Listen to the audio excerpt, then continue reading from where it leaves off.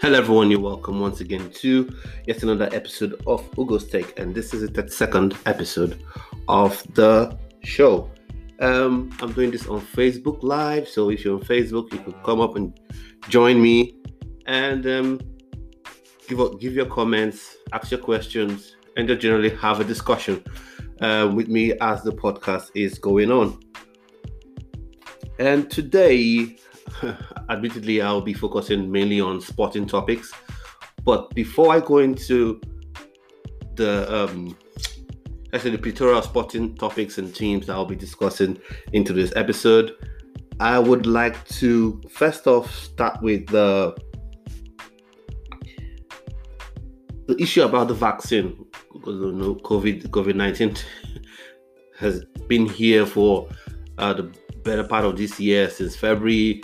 So it's been here for like 10 months and it doesn't seem to be going away. It's really affected our lives in ways that we wouldn't really have imagined at the beginning of this year.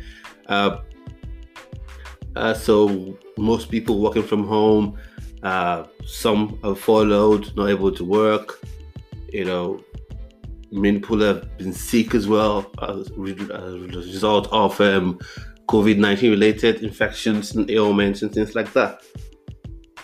But there's some good news. I'm sure most of us have heard it. Most of us have got wind of the news. You must have seen it on Sky Sports News or on BBC or on any channel, ITV, whatever channel, or via YouTube clips. You possibly would have seen it, or heard it at least. So Pfizer and BioNTech have come up with a vaccine reported to be between 90 and 97% effective. That's what we get. That's the news we get. That's the story we have coming out of the authorities. So that's good news. It's very good news, because anything that can at least ameliorate or reduce the suffering that people may be going through as a result of COVID is always welcome. It's always welcome. And kudos to the researchers that are putting time, they're putting effort, to spend money to ensure that the vaccine has come to be relatively quickly, because usually vaccines take maybe 2-3 year gestation period, a period where they do trial runs, testing it. And so on the flip side, you may say we're having this vaccine so early. How certain are the authorities? How certain are people that these vaccines would indeed be effective? But I'm guessing at this point we just have to take the word of the authorities for it at this point. But then there's a question that springs to mind, because Matt Hancock, the health secretary in the United Kingdom, said, while he was talking about the drug, the vaccine, and he said it was ready for rollouts, that was ready to be rolled out, something cropped up, because he was speaking to to Sky News, and it came up, and he said the vaccine can 96% or 97% prevent someone who has been vaccinated from getting ill due to COVID or getting infected by COVID. Now the question, and then the problem then is, the flip side to it is that the vaccine doesn't prevent people who have been vaccinated from transmitting the disease. That at least the health officials or researchers aren't sure. So he's not saying for certain that it wouldn't prevent, but he's saying they're not sure, and they have to roll it out and then to the mass market, and then find out therefrom rather. So this then begs the question: is this going to mean people are going to be forced into taking the vaccines? We'll have everyone take the vaccines? Because we have people who say up to this point that COVID is non-existent. The people who say COVID is a manipulation by the government, To say COVID doesn't exist, that the numbers of people who have died are just made up. I think they are wrong. I think they are very wrong and dangerously wrong. But that's their opinion. That's their mindset. So what if such people decide, look, I'm not going to take this vaccine? So if someone takes a vaccine and is healthy and is not feeling sick but has the COVID infection, does it go on to affect or make someone else sick? So we're just hoping that these fears are allayed when the vaccine is rolled out. That at least it prevents you from transmitting the ailment to other people, because that would just be super. And flowing from this, still on the COVID-19 topic, parts of England are going into tier 3 lockdown, like in Leeds, like in Manchester, so, and it's very, very strict, very restrictive lockdown measures. So still same thing, you have to be at home, work from home if you can, and only go to work if you desperately have to. If you can't do what you do at your office at home, then you can go to your physical office and get your job done there. Then again, there's also the issue of your shopping is limited. You can only go for essential items, that's i.e. food or healthcare, little drugs and stuff like that you may need for your children, like cold medicine and things like that. A Panadol, paracetamol, and maybe your essentials for your personal hygiene, like your soap and your body sprays and things like that. Maybe, so there are things you can do at this point. So, and when you go out, you must wear your mask. And with tier 3, I don't think places like fitness centers will be open. That's something that's really affected me, because I have a gym membership and I always like to go to the gym as often as possible. But with the restrictions on the gyms and other health and fitness centers, then we have to find ways to work out from home. If you're watching this live, or you're watching on Facebook Live, please endeavor to send your comments in, and let's have a discussion as this is going on. So I'm not going to spend so much time anymore on this topic, but just remain safe. Whatever you think is going on, just follow the principles, the policies, procedures set out by the authorities, by the government, and be safe. It's better to be safe than sorry. It's better to be safe and be at home and say, oh, they played us. They really played us. Come on, I can't believe they deceived us. Better to be home, safe. After a couple of, maybe by the end of the year, everything dies down. You can, oh, they really played us, but you were safe. So it's better to be in that position than you go out thinking, oh, everything's A-okay and nothing's going to happen. And unfortunately, something bad happens, and then you're in a spot of bother. So that's my advice with respect to this. So we're moving on straight up to the main topics, or should I say the main segment, maybe? Now we're talking sports, especially football.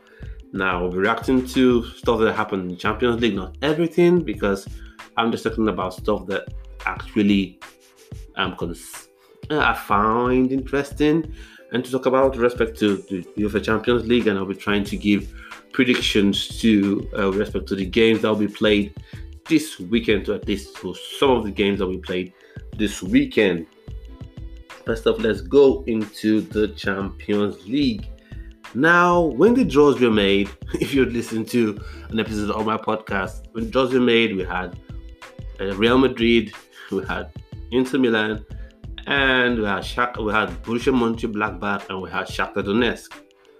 Usually, when you see any sort of group, whether UEFA Champions League or Europa League, or even if it's international friendly, not international friendly, sorry, even if it's a preseason friendly and you see that group, you immediately think to yourself, Real Madrid, Inter Milan would qualify.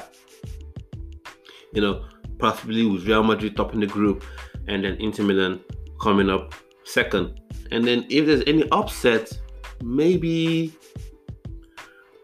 Inter Milan beats Real Madrid to top the group and Real Madrid are disappointed and qualify as runners-up in the group. But no, not this season. Not this season. If you thought that Real Madrid would have it all their own way, like I did, then you are 100% wrong. 100% wrong. And I'm sure if you watch the Champions League games that were played on Tuesday and on Wednesday, I'm sure you'll be scratching your head asking what's going on. Real Madrid's nothing new. They've been struggling in La Liga.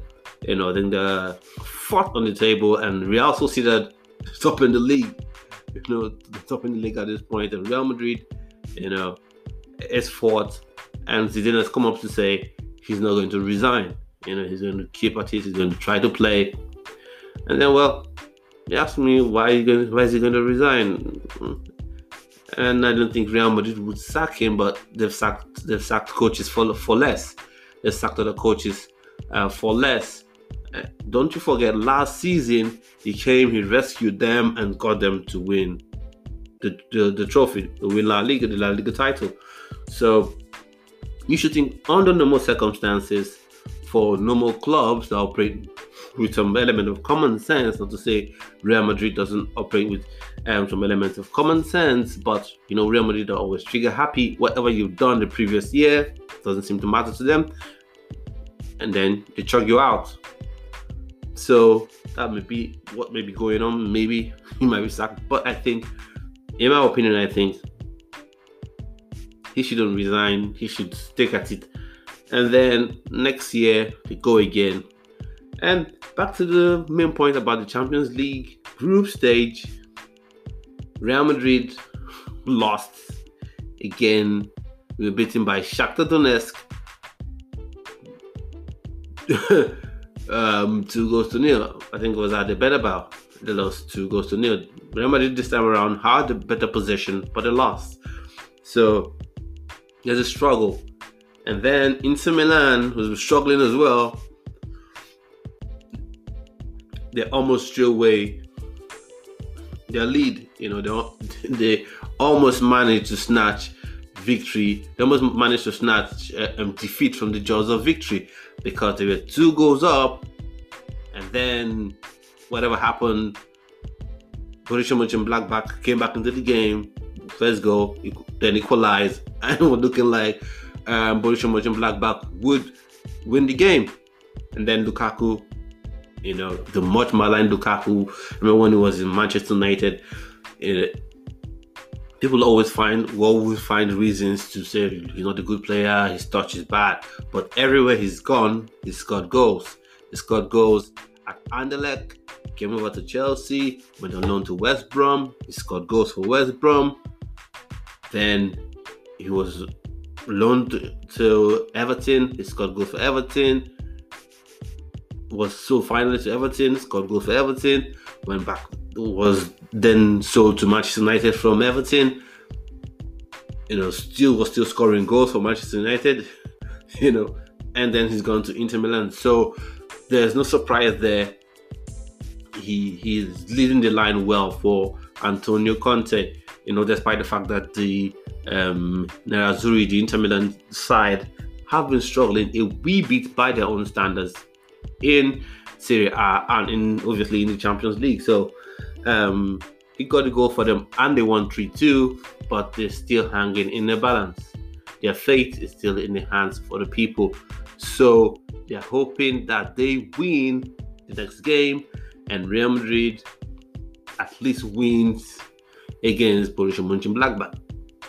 So they're still hanging in the balance over there. Now, more fun stuff. We head over to Spain. Chelsea. Remember when I gave my predictions for the top 2? I said Chelsea should top the group. At least it seems I would get this one right now, because I predicted that Chelsea would top the group and Sevilla would be the close second. The first game in the group, they drew, then the scoreless draw. Then Chelsea went away and won Krasnodar by 2-0, while Sevilla played against Rennes and won. And I think we all know the story. If you're following sports, you know what I'm talking about. So in this fixture, Chelsea went to play against Sevilla, and Chelsea, first of all, the game against Stade Rennes, the fixture before this one, Chelsea went and then they secured qualification basically for the group. They secured qualification because Sevilla won against Krasnodar coming from 2 goals down, then Chelsea got won against Rennes 2-1 or 1-2 if you want to be very specific with how the teams are ranked in terms of home and away fixtures. So this game that was played in Spain, Chelsea versus Sevilla, seemed to be like the group leader decided who's going to top the league. Chelsea or top the group rather. Is it Chelsea or Sevilla? And then it turned out that Chelsea indeed would go on to top the group, because Giroud put up a show. He put up an absolute show. Because Giroud, people are saying he's old, he's not as mobile as Tammy Abraham. Is definitely nowhere near as fast, as rapid as Timo Werner. So he started as the number 9, as the main striker, with Pulisic and Hudson-Odoi on either side of him, and he had Jorginho in the midfield, you had Kovacic in the midfield, you had Kai Havertz as well in the midfield, and then at some point Mount came on, and Hakim Ziyech came on. Rudiger started as well. Rudiger and Zuma started as the centre-back pairing, and they were very good. Rudiger was very good. He's another person who hasn't seen as many minutes as he would have hoped for under Frank Lampard this season. So going back to Oliver Giroud, he scored a perfect hat-trick and +1. First goal, left foot, ball was played in, he checked on his left foot, a nice collar into the left-hand post, scored. Then the second goal was a delightful chip. And then the third goal was a header. He scored 3 goals. And then there was a penalty. He took the penalty and he scored 4 goals. So it was an astounding performance from the Frenchman. And people always ask, why does Didier Deschamps or why is he in absolute awe, or why is he in love with Olivier Giroud? Why is he in love with Olivier Giroud? Because he doesn't seem to command a starting spot at Chelsea, but each time that you have an international fixture, he's always the first name on the list, not just in the squad, but the starting 11. So he showed us, and also there have been rumors that Olivier Giroud would leave by January, because Didier Deschamps has told him in order to get fit and match ready and sharp when the Euros come around in 2021, he should be playing regularly. Fair game. And so let's see what pans out, because Tammy Abraham, I like him. He's young, he's energetic, he has an eye for goal, but he still has that killer instinct missing. The killer instinct that people like Rui van Nistelrooy used to have, where the ball flashes across the goal post and he scores. It's still lacking that killer instinct. He still lacks that killer instinct. The ball flashes up, wow, he scores. But now against Tottenham, against Spurs, Tottenham Hotspurs, he missed 2 goals. He didn't even get to the ball. He missed those 2 chances. He's still a young man. So the question is, does Oliver Giroud, given his performance against Sevilla, does he start? The weekend fixtures, we get into the weekend fixtures pretty soon, but does he start? Just his next game, does he start over Tammy Abraham? Now let's and if you now we'll be talking, the next thing I'll be talking about will be the Liverpool Ajax game that saw Liverpool gain promotion. Gain promotion. What am I talking about? That saw Liverpool, gain qualification for the next knockout stage. Now, the game was, I think, a bit fair. Both teams, Ajax and Liverpool, seem to be taking turns to attack themselves. So it seemed to be fair, and it seemed to be heading for a goalless draw. Although Curtis Jones, a Liverpool youngster, smashed 2 shots against the Ajax goal post. So it seemed to be heading for a draw. But wouldn't you know what happened? The Ajax goalkeeper, oh Nana, what's my name? Oh Nana, what's my name? It seems to be, it almost seemed like he was listening to that song, because an innocuous ball was crossed into the box, and he just did that annoying thing that goalkeepers do that I ask myself, why are they doing that? Why not just make doubly sure? Why can't you just be sure? You don't have some injury in your arm, your shoulder is okay. Rather than stretching out his arm to at least put the Russian striker or attacking player off, he dropped his hands and watched the ball sail over his head, and he was even off his line. And then Curtis Jones tapped the ball into the untended net, and that was it. It ended 1-0 in favor of Liverpool. So let's see what will happen to Ajax. Will they be able to qualify for the next round? Let's see. Now the final topic or issue I'll be talking about with respect to the Champions League is PSG. The PSG and versus Manchester United fixture.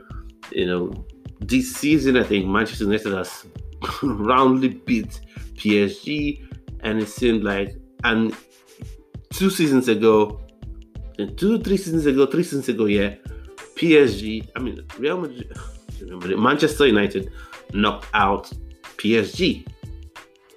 They went to the Parc des Princes and basically kicked them out of the Champions League. Now they've got their pound of flesh. They smashed Man United 3-1, and 1-3 because they were the away side.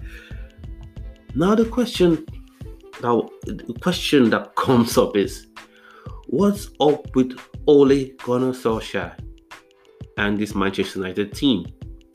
Some days they look like they've never kicked a football in their lives, and some other days they come up and they smash teams 4-0. So what's going on with this Manchester United side? And it's almost like there's some sort of hoodoo or some voodoo.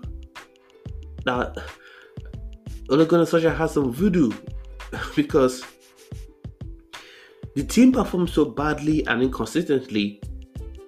But when it seems like when rumors become rife, and it seems like, if he doesn't win this game, he's surely going to be sacked. But what happens? Boom, boom, boom. Manchester United comes up with a win. And not just like a 1-0 win or a 2-1 struggling win. No, 4-0, 4-1. Like a resounding win that sort of sends a message to the board, to the Manchester United board, that okay, now Ole Gunnar Solskjaer is really on the wheel, and he's ready to take this in places. And then maybe after 1 or 2 games, back to the same old story. Back to the same old story. So sad. So sad. Now, I wonder what would happen to him. The Manchester United next fixture that's coming up this weekend is against West Ham United. Now, what happens after the game? Well, you might be shocked that Man United may go on to smash West Ham 3-0, and we'll say we all forget about everything that happened during the midweek, and then everyone is on Ole's got the wheel on the Ole train one more time. Now we're done talking about Champions League. Let's go down to the Europa League and talk about Spurs, Tottenham Hotspurs. Now it's funny this season. Everyone seems to be talking about how Jose Mourinho is putting up a masterclass. He's got Spurs over the league, which is true. For a game, he's got Spurs over the league with 21 points. Over 20 points, 21 points at top of the league. But have they been playing attractive football? No, but it wouldn't matter because he can win the league playing that way. But the question is, what happens when you come up against a lesser known side that doesn't really want to attack you? Because the way Jose plays and the way he has set Spurs up to play is to play on the counter-attack. And when you decide that your team will play counter-attacking football, you take for granted that the opposition will have more of the ball, will have more possession. So that will give you the opportunity to defend deep, win the ball, and play on the break, or have a fast counter-attack. But what happens when you play against, with due respect to Burnley, Crystal Palace and the likes, what happens when you come up against those sides that decide, okay, we're not going forward, we're going to sit deep, and we're going to defend deep? And even that aside, sometimes even against this so-called small teams or lesser renowned sides, Spurs have thrown away leads. Against I think it's still fresh in everyone's memory, the West Ham game that Spurs was leading comfortably and then ended up drawing the game 3-3. In the Europa League fixture, it was against the team Lask, and it was like, okay, Lask, Spurs are just going to run over them. But what happened? No running over here. There's absolutely no running over taking place because the game ended 3-3. 3-3. Now, Jose Mourinho, I don't know what he will come up to say. I don't know what he said during the post-match press conference, or what he will say, what he has said in the pre-match press conference for the Premier League game. But that's it. So, because you don't only play against the Manchester City, because the way he plays, he counts on the opposing team having most of the ball. But what happens when you come up against teams that sit deep and place the onus on you to attack? What happens then? So, in my mind, he may not just win the league. Spurs may not just win the league. I don't think they would last at the top four. They may remain in top four, but they may not last long at the top of the table. May not be the league leaders for a time. May not be the league leaders for long.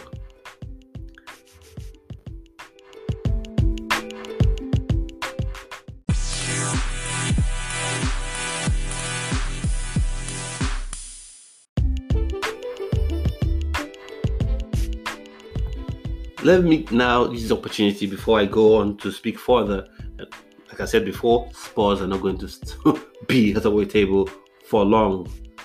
Like they're not going to be at the summit of the league for long. So before I go into talking about other issues that I have to talk about today, I have to give some plugs. There's a Sicily restaurant in Leeds. We're in Leeds. They deliver, we are under COVID-19 restrictions in Leeds. This is in tier 3. So they deliver to your doorstep. So you call them, go onto your website and place your order, and you get it straight to your doorstep. Also, Juicy African Kitchen. So if you're into African food, want to have the best of Nigerian food, Juicy African Kitchen is for you. Juicy African Kitchen definitely is for you. So go onto their website, or you can call them and they'll get it delivered to you. And to Phoebe's as well, CC Continental. Those are good shops that you should look to patronize. You should be patronizing even in these hard times. Even as we have this situation where we are in restrictive situations where we can move out as we would love to move, as we normally would move to go out to buy things of the nature. So let's do that as well. And the final plug-in, if you're a small business owner and you've been wondering where can I showcase my goods and my services, how can I learn some business tips to help me get the best of my business, to help me scale my business, to help me increase turnover, increase profit, what platform can I have, or what platform is available where I can network with other small and medium scale businesses to grow my business. The BexCon conference is coming on the 6th of February 2021, and it's virtual, so you don't have to leave wherever you are, whether you're in Manchester or you are in Spain, whether you're in Spain, that is outside the UK, or you're in Nigeria, in Africa, or you're in the US. Wherever you are, you don't need to travel, you don't need to make any booking to travel. You just need to be in front of your phone or in front of your laptop and have an internet connection, and you can interact with people all over the world, and you'll be having speakers that would come to give you to teach and impact knowledge from their wealth of experience with respect to scaling your business, exploiting the benefits of social media to increase the sales in your businesses. So take advantage of this. So you can go on Eventbrite, search for BexCon 2021, that is BEX-CON 2021, and you can buy your tickets. And I say buy because that's just an option that comes up, buy, but it's free, absolutely free. You're not charged for anything. It's just to help the organizers plan logistics, to put the logistics in place.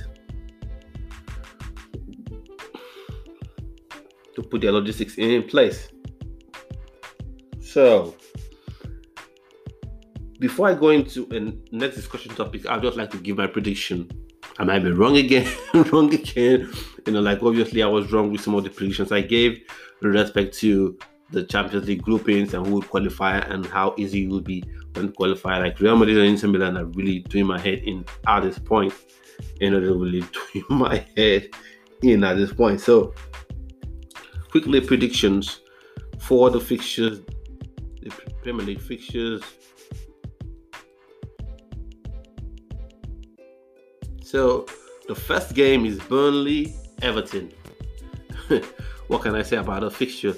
Burnley have been having a really hard time of it this season.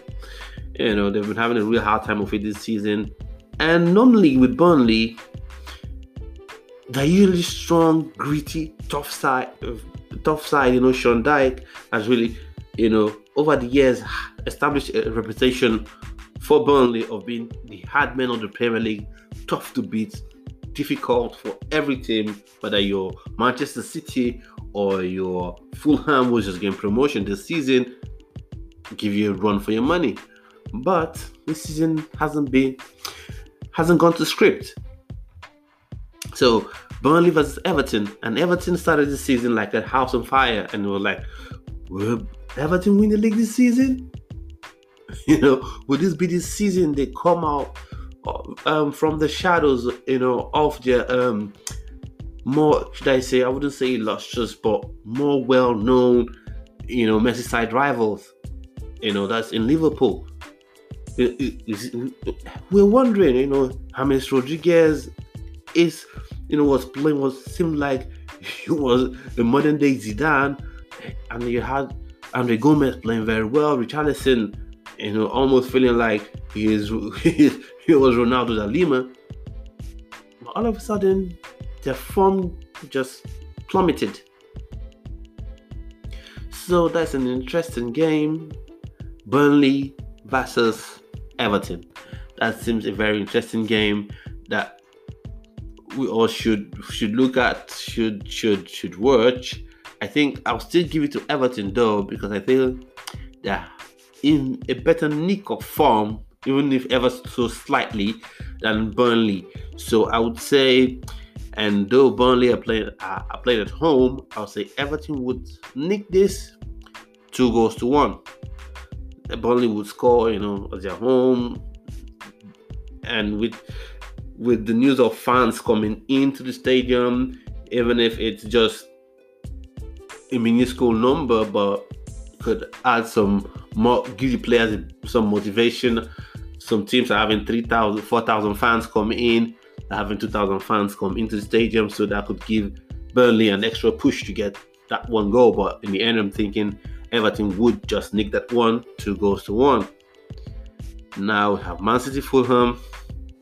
Fulham got their first win. Kudos to Fulham. They got their first win this season since their promotion.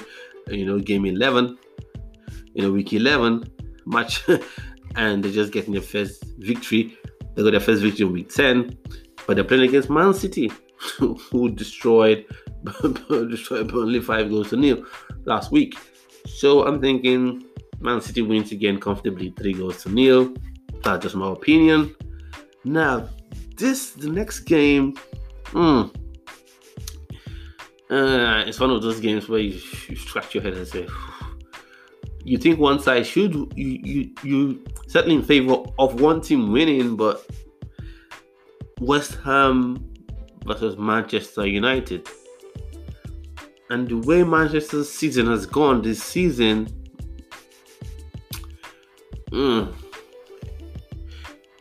it's a tough one to call because it's so unpredictable. So I might be wrong at the end of the day, but I'm going for a 1-1 draw. Going for 1-1 draw between West Ham and Manchester United. And the final game for Saturday is Chelsea versus Leeds United. That is another game that you would think Chelsea should win, but the way Leeds United played this season, so it's a double-edged sword. I think that's the best way to put it.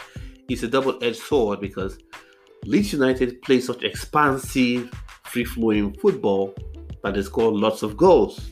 And Patrick Bamford, former Chelsea player, Nottingham Forest and Chelsea, then went on loan to several clubs. He went on loan to Burnley, and then eventually Leeds United, and Leeds United eventually signed Patrick Bamford. Now, they play free-flowing football and they score lots of goals.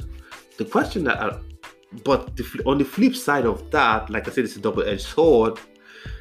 They are left exposed, as was shown in the first game of the season when they played against Liverpool Football Club. The game ended 4-3 and Liverpool won. Though whether you disagree or you agree with the penalty that was awarded to Liverpool, but it was their defensive play or lack of defensive play that left the opening for Salah to get in to the final third, and then the penalty was awarded, whatever you think about that penalty. So, in Chelsea Leeds United, I think there'll be goals in that game and lots of goals. So I'm thinking, because combined with the good form of Chelsea, I think Chelsea has just conceded the one goal in the Premier League this season. No.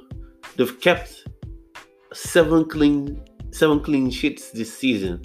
They conceded against West Brom, 3 goals against West Brom. They conceded 1 goal against. They conceded 2 goals against Liverpool.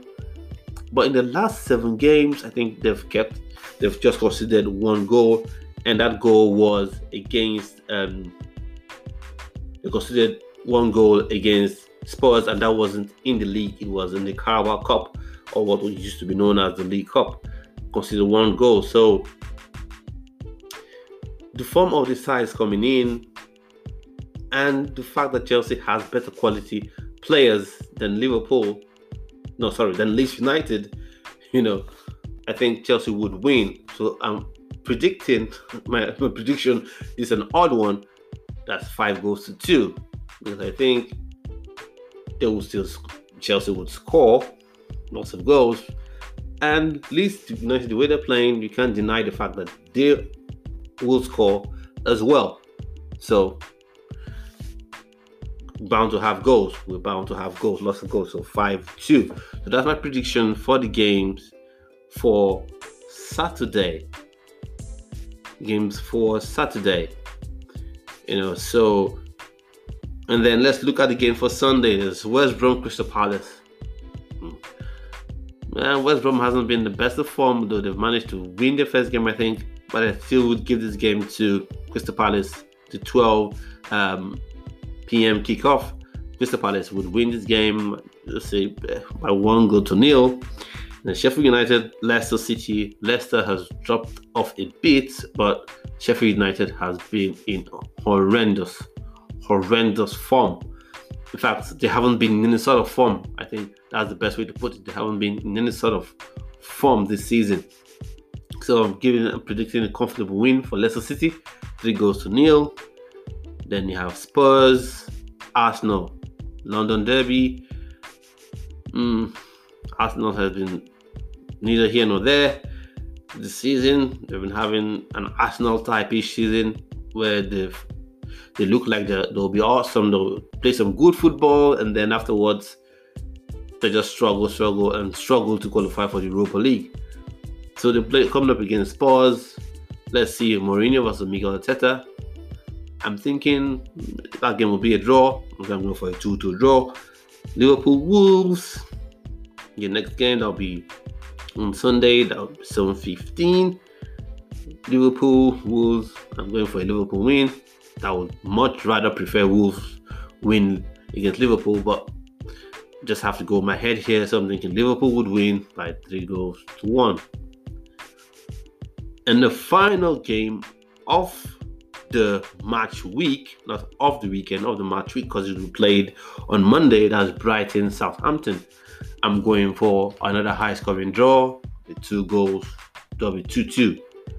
That'll be 2-2 draw. Now, we're done with.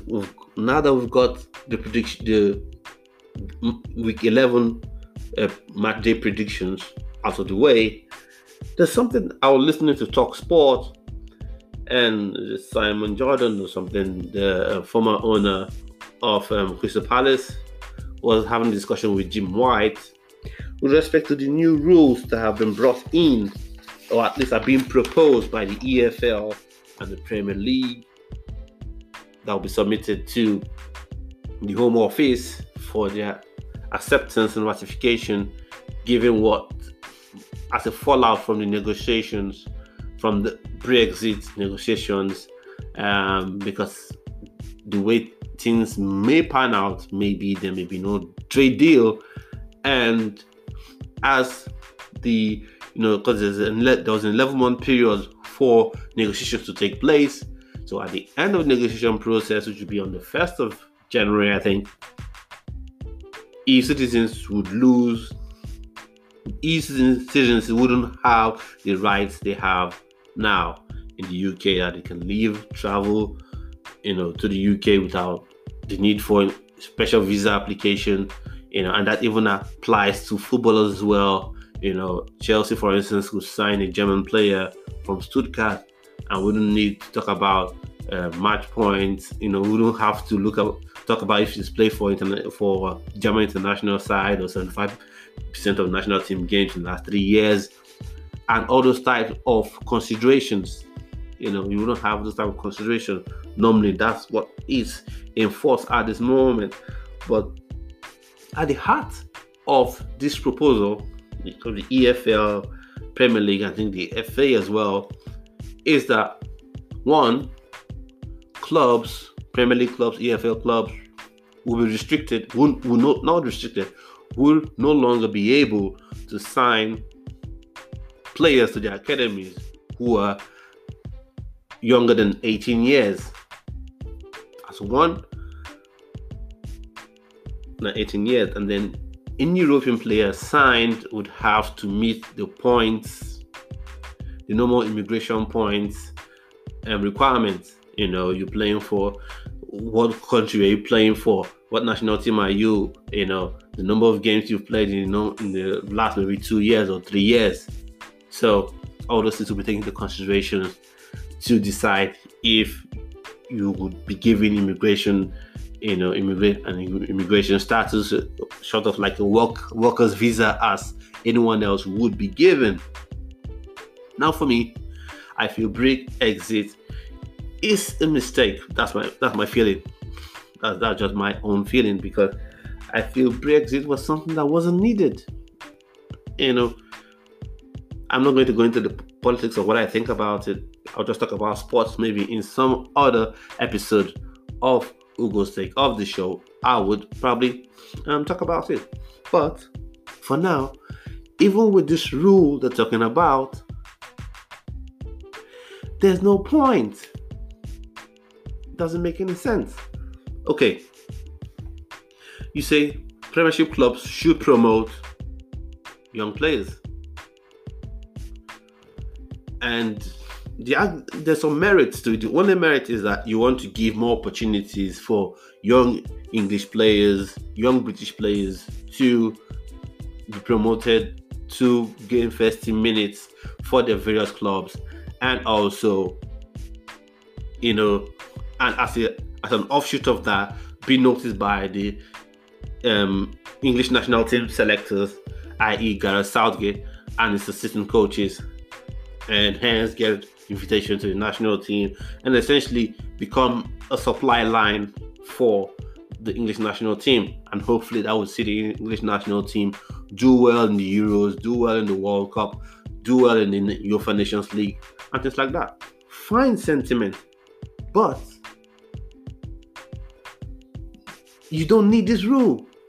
Last season, Chelsea under Frank Lampard gave up to 8 or 9 players first minutes without this law, without this policy, without any such policy. Same thing. Phil Foden is now playing regularly for Manchester City without any such policy. But then again, there's something I want to point out. Years ago, there used to be this argument against young English players that they are mollycoddled, they're wrapped in cotton wool. They don't leave the comfort of their homes, the comfort of their local areas. So if an opportunity doesn't come up in Manchester City, or doesn't come up in Leeds, or doesn't come up in Manchester United, doesn't come up in Chelsea, then their careers are over. They can't make it anywhere. But you see young players typified by Jadon Sancho go to Dortmund, not only become phenomenal players for Dortmund, and also they also play for the English national team. There's no law saying if you play for the English national, if you play for a foreign club, you can no longer play for your national team. There's no law that says that. But it has also helped him grow as a man. Make those decisions, get off your comfort zone, go to Germany and you play, and it's outstanding for them. Still, he's able to come to the Premier League, to the national team, and be phenomenal for the English national side. So the argument that people always want to hammer on, as Simon Johnson, but I know it's Simon, that the players, this is a good thing because it will allow the Premier League clubs, Championship clubs, to promote young players from the Premier League to from the academies to the Premier League, and that will mean more players for England. For me, it doesn't hold water. And one thing people don't get is, when you introduce a point-based system, who do you think will be able to get the best talents? What do you think? Who will be able to get those best talents? Because there are some European players that are very good, but they haven't been spotted by their own national team selectors. So they haven't been able to meet the point-based criteria, or will not be able to meet at that point the point-based criteria of having played 75% of games for their national team, XYZ and things like that. And those are the players that maybe a Burnley will be able to sign. They're good players, able to sign and add to the quality of their team. But now, with the restriction you're bringing in, it then means, because definitely it won't just be national teams, the number of matches you play for your national teams that will be considered. The quality of the national team, which I feel is just borderline discriminatory, the quality of the national team. So maybe your Spain, your Germany, your France, will be at the top tier. Your Germany, your France, and the likes will be at the top tier. And when you've now reduced the recruitment pool, it means only the top clubs, Manchester United, when I say top clubs with big budgets, Manchester United, Chelsea, Liverpool, Arsenal, to some extent, will be able to afford these players, because you're now reducing the recruitment pool. And when you're talking about promoting players to first team, is not connected to or has no nexus with nationality of players. If a coach doesn't have the mindset of including young players, or players 18 and younger, or players 20 and younger in his first team squad, he won't do it. Whether you have 50 English players in the academy or 100 English players in the academy, that wouldn't make him promote them into the team. For me, I think if you want players to be promoted and to get game time, there are two things that should be done. Probably will be discussed in another episode. One, have a league where you have these young players, academy players, play men's football, maybe against semi-pro sides or League 2 sides, and they gain experience. Or you could have both. Substitutions should be increased to 6 players. 6 players. So you have 3 players that will be brought in that could be members of the first team squad already, and then you have 3 other players that would be compulsorily compulsorily academy players 18 and younger, players 18 and younger, academy players. So you have 6 subs. So the likes of Jurgen Klopp, Lampard, that have been complaining about substitutions and having to rest players, that could assuage them. So for me, all in all, this talk of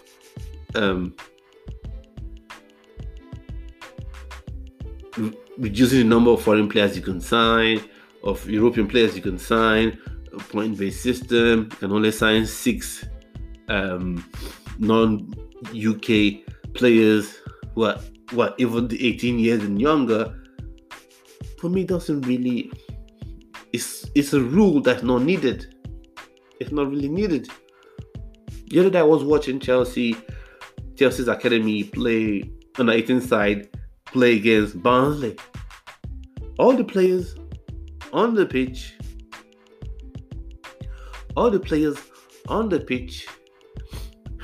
were all eligible to play for England. All the players on the pitch. And this is without any law, any restrictive law or whatever. All the players from Livramento to, although the name may sound Italian, but Livramento, Marcel Lewis Bates, Sunop, they're all English boys. So, and this was done without having any special rule, regulation.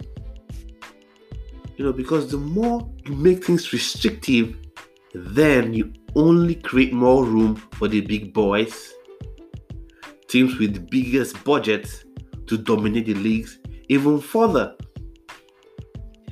Let's look at Adama Traore. Adama Traore is Spanish at this point, though born to Malian parents, but Spanish. And going by this rule, you wouldn't have seen a player like Adama Traore.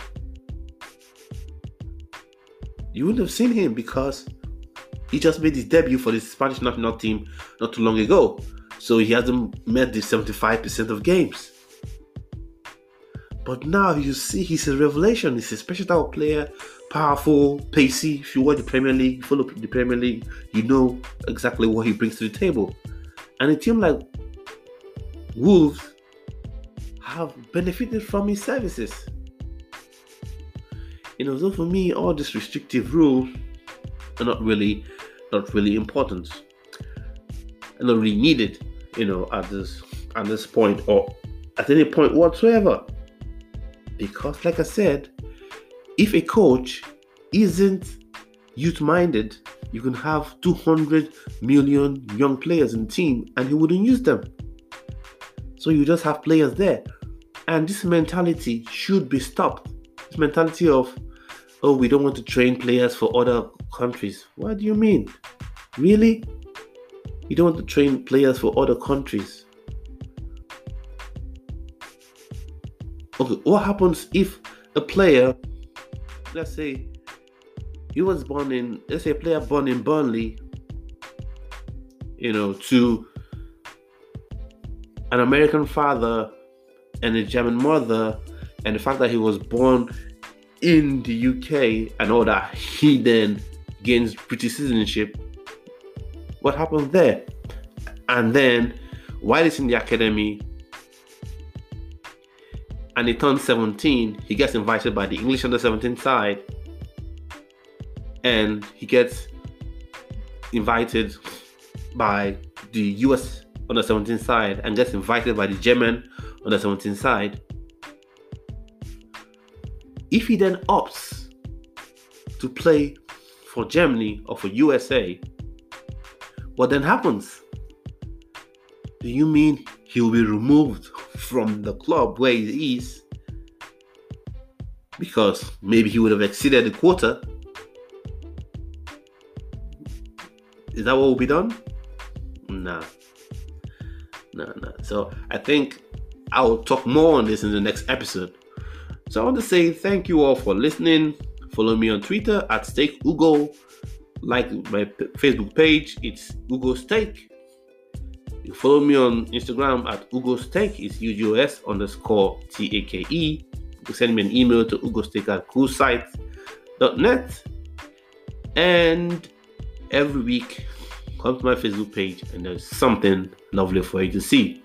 Before I say bye-bye, Christmas is in the air. Show love, be happy, and keep safe. Bye-bye.